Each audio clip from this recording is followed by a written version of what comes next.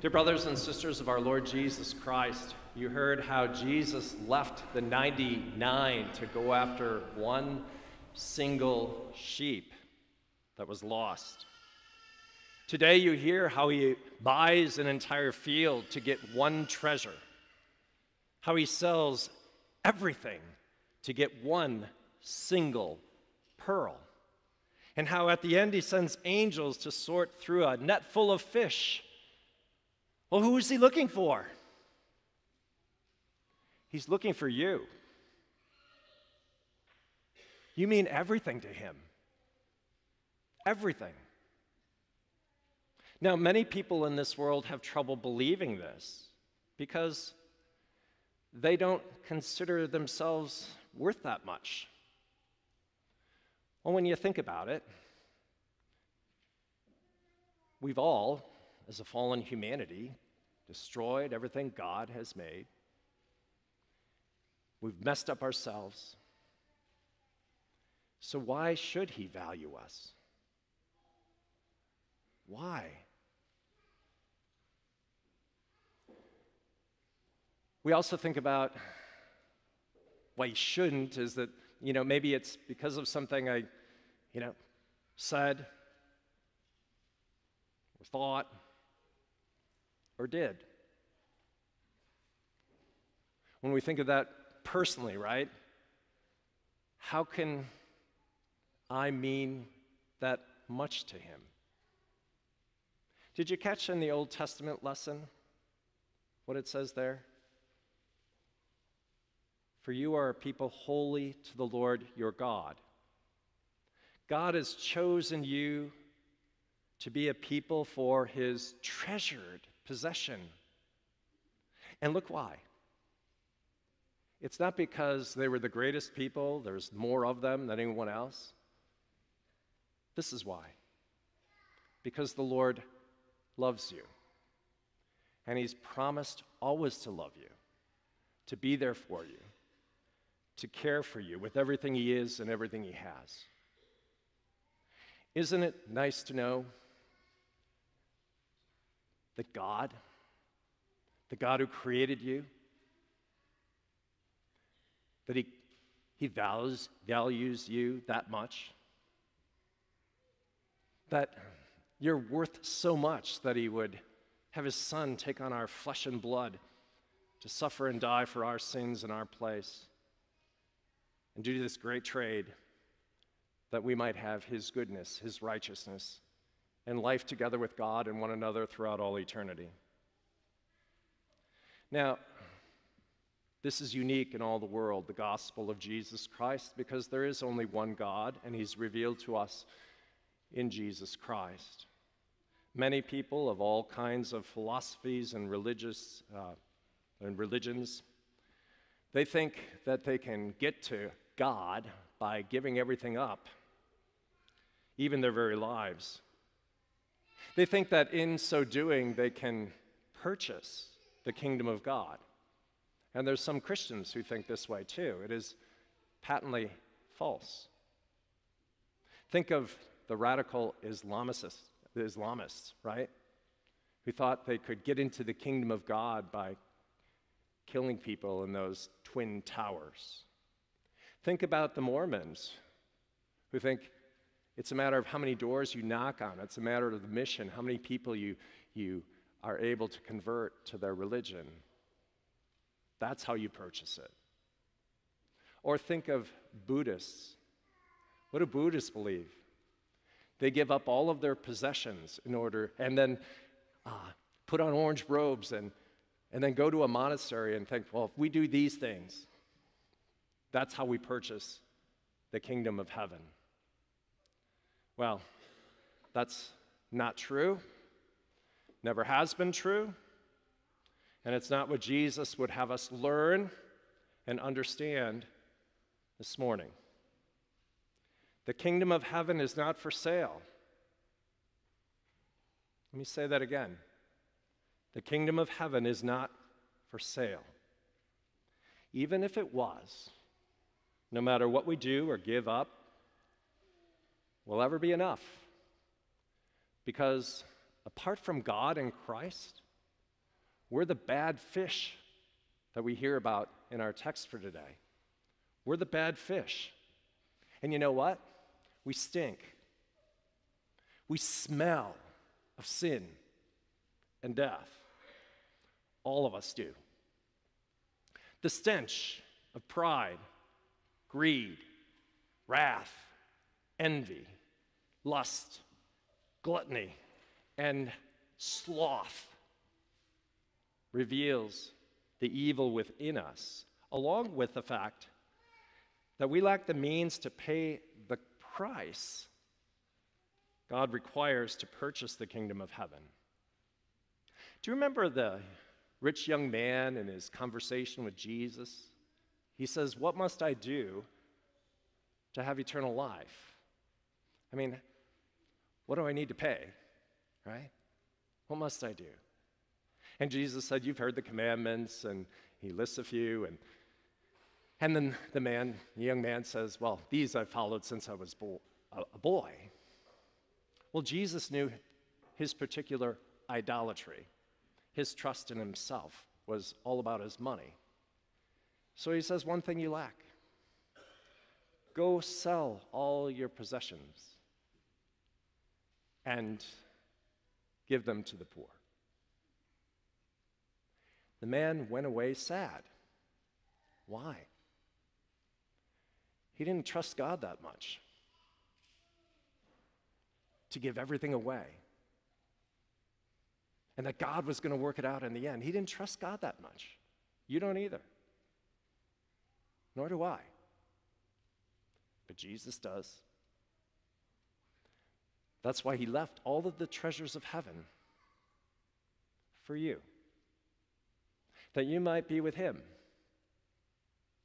that you might live the life he created and redeemed you in Christ to live. Jesus has what it costs. He has no sin in him. He trusts the Father, even though it meant him going and suffering and dying. Trust the Father that he would be raised. And now what does our Lord do? He makes believers out of us. Do you remember how the disciples said, well, who then can be saved if, we can't do it? Remember what he said? This is impossible with man, with you and with me. But with God, all things are possible with God. The doer in these parables, the doer is not us. It is God himself. We are not the finders. We are the found. God is not lost. We are. We are the treasure hidden in this world, hidden from others, but known by God, and considered so precious that he gives his only begotten Son so that we might be his own, his children, restored to life together with him. Now, amid this world that often dumps on us and buries us under its cares and problems, Jesus really wants you to know what the kingdom of God is like. It's not like this world. It just isn't. It is a kingdom of grace, of his finding you, of his going after and buying you. That's what it means to redeem you. Of his taking away from you the stench of your sin and death.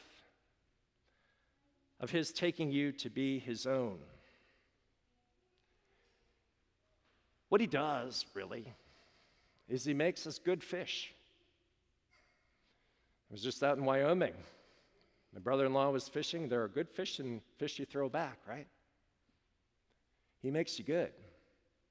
He'll never, ever throw you back. Not ever.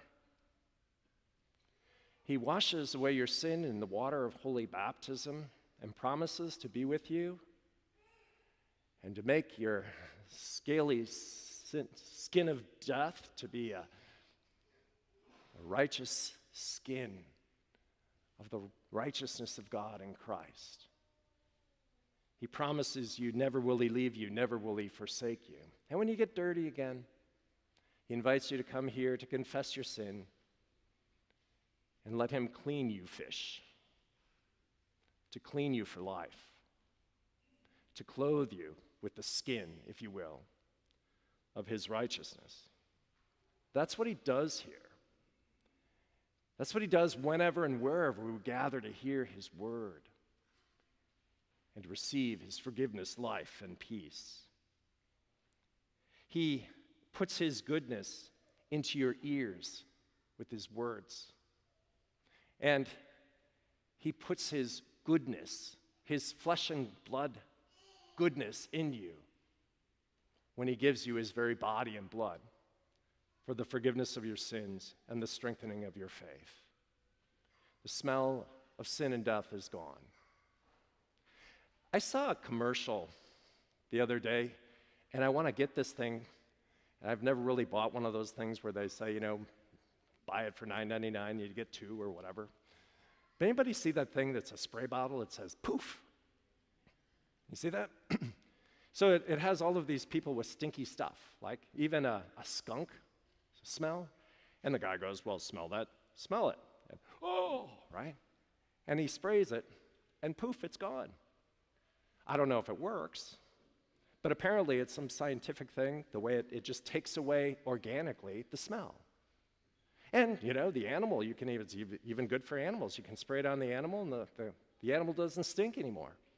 And then to prove his point that this is safe, he sprays it into his mouth. Maybe it takes away his bad breath. Who knows? Poof! It's gone. Well, the only one who can do that for your sin and your death is Jesus.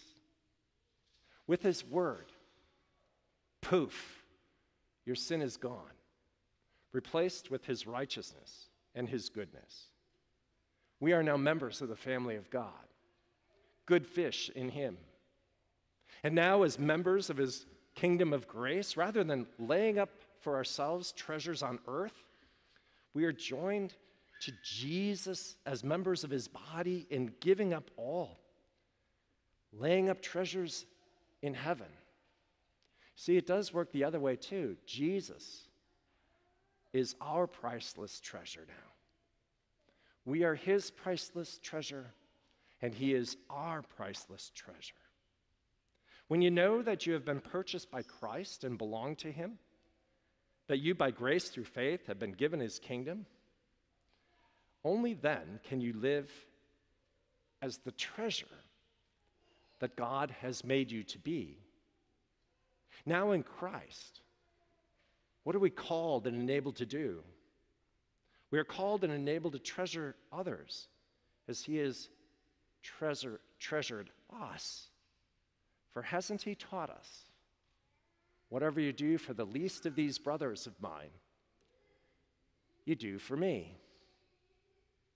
You do for me. The kingdom of heaven is yours in Christ. Now you can live as Christ lives, as a son of God. A treasure no longer dead and buried, but alive and glorious. A pearl no longer hidden, but reflecting the radiance of your Savior. Have you understood these things? Jesus asked his disciples. They answered, yes. God grant the same understanding to us concerning all that the Lord has done for us. That we pray as Solomon prayed, not for the wealth and riches of this world, but for a right understanding of the true wealth and riches that we have already been given in Christ. The wealth and riches of a kingdom that will never end. To understand that you belong not to this world, but to the one who purchased you. He bought you. The one who bled for you, cares for you, and feeds you with his own body and blood. Yes, you are worth that much. He says so. You are worth that much. And in the end, when he sends his angels to sort through that net full of fish, who will he be looking for? he will be looking for you by name. Why? You mean everything to him. Everything. His angels know that. And will recognize in the end, on that judgment day, that you are the good fish, having no stench of sin or death, since you are cleansed. You have been cleansed by the blood of Christ and clothed with his righteousness. Amen. Now may the peace of God that surpasses all understanding guard our hearts and our lives in Christ Jesus our Lord. Amen.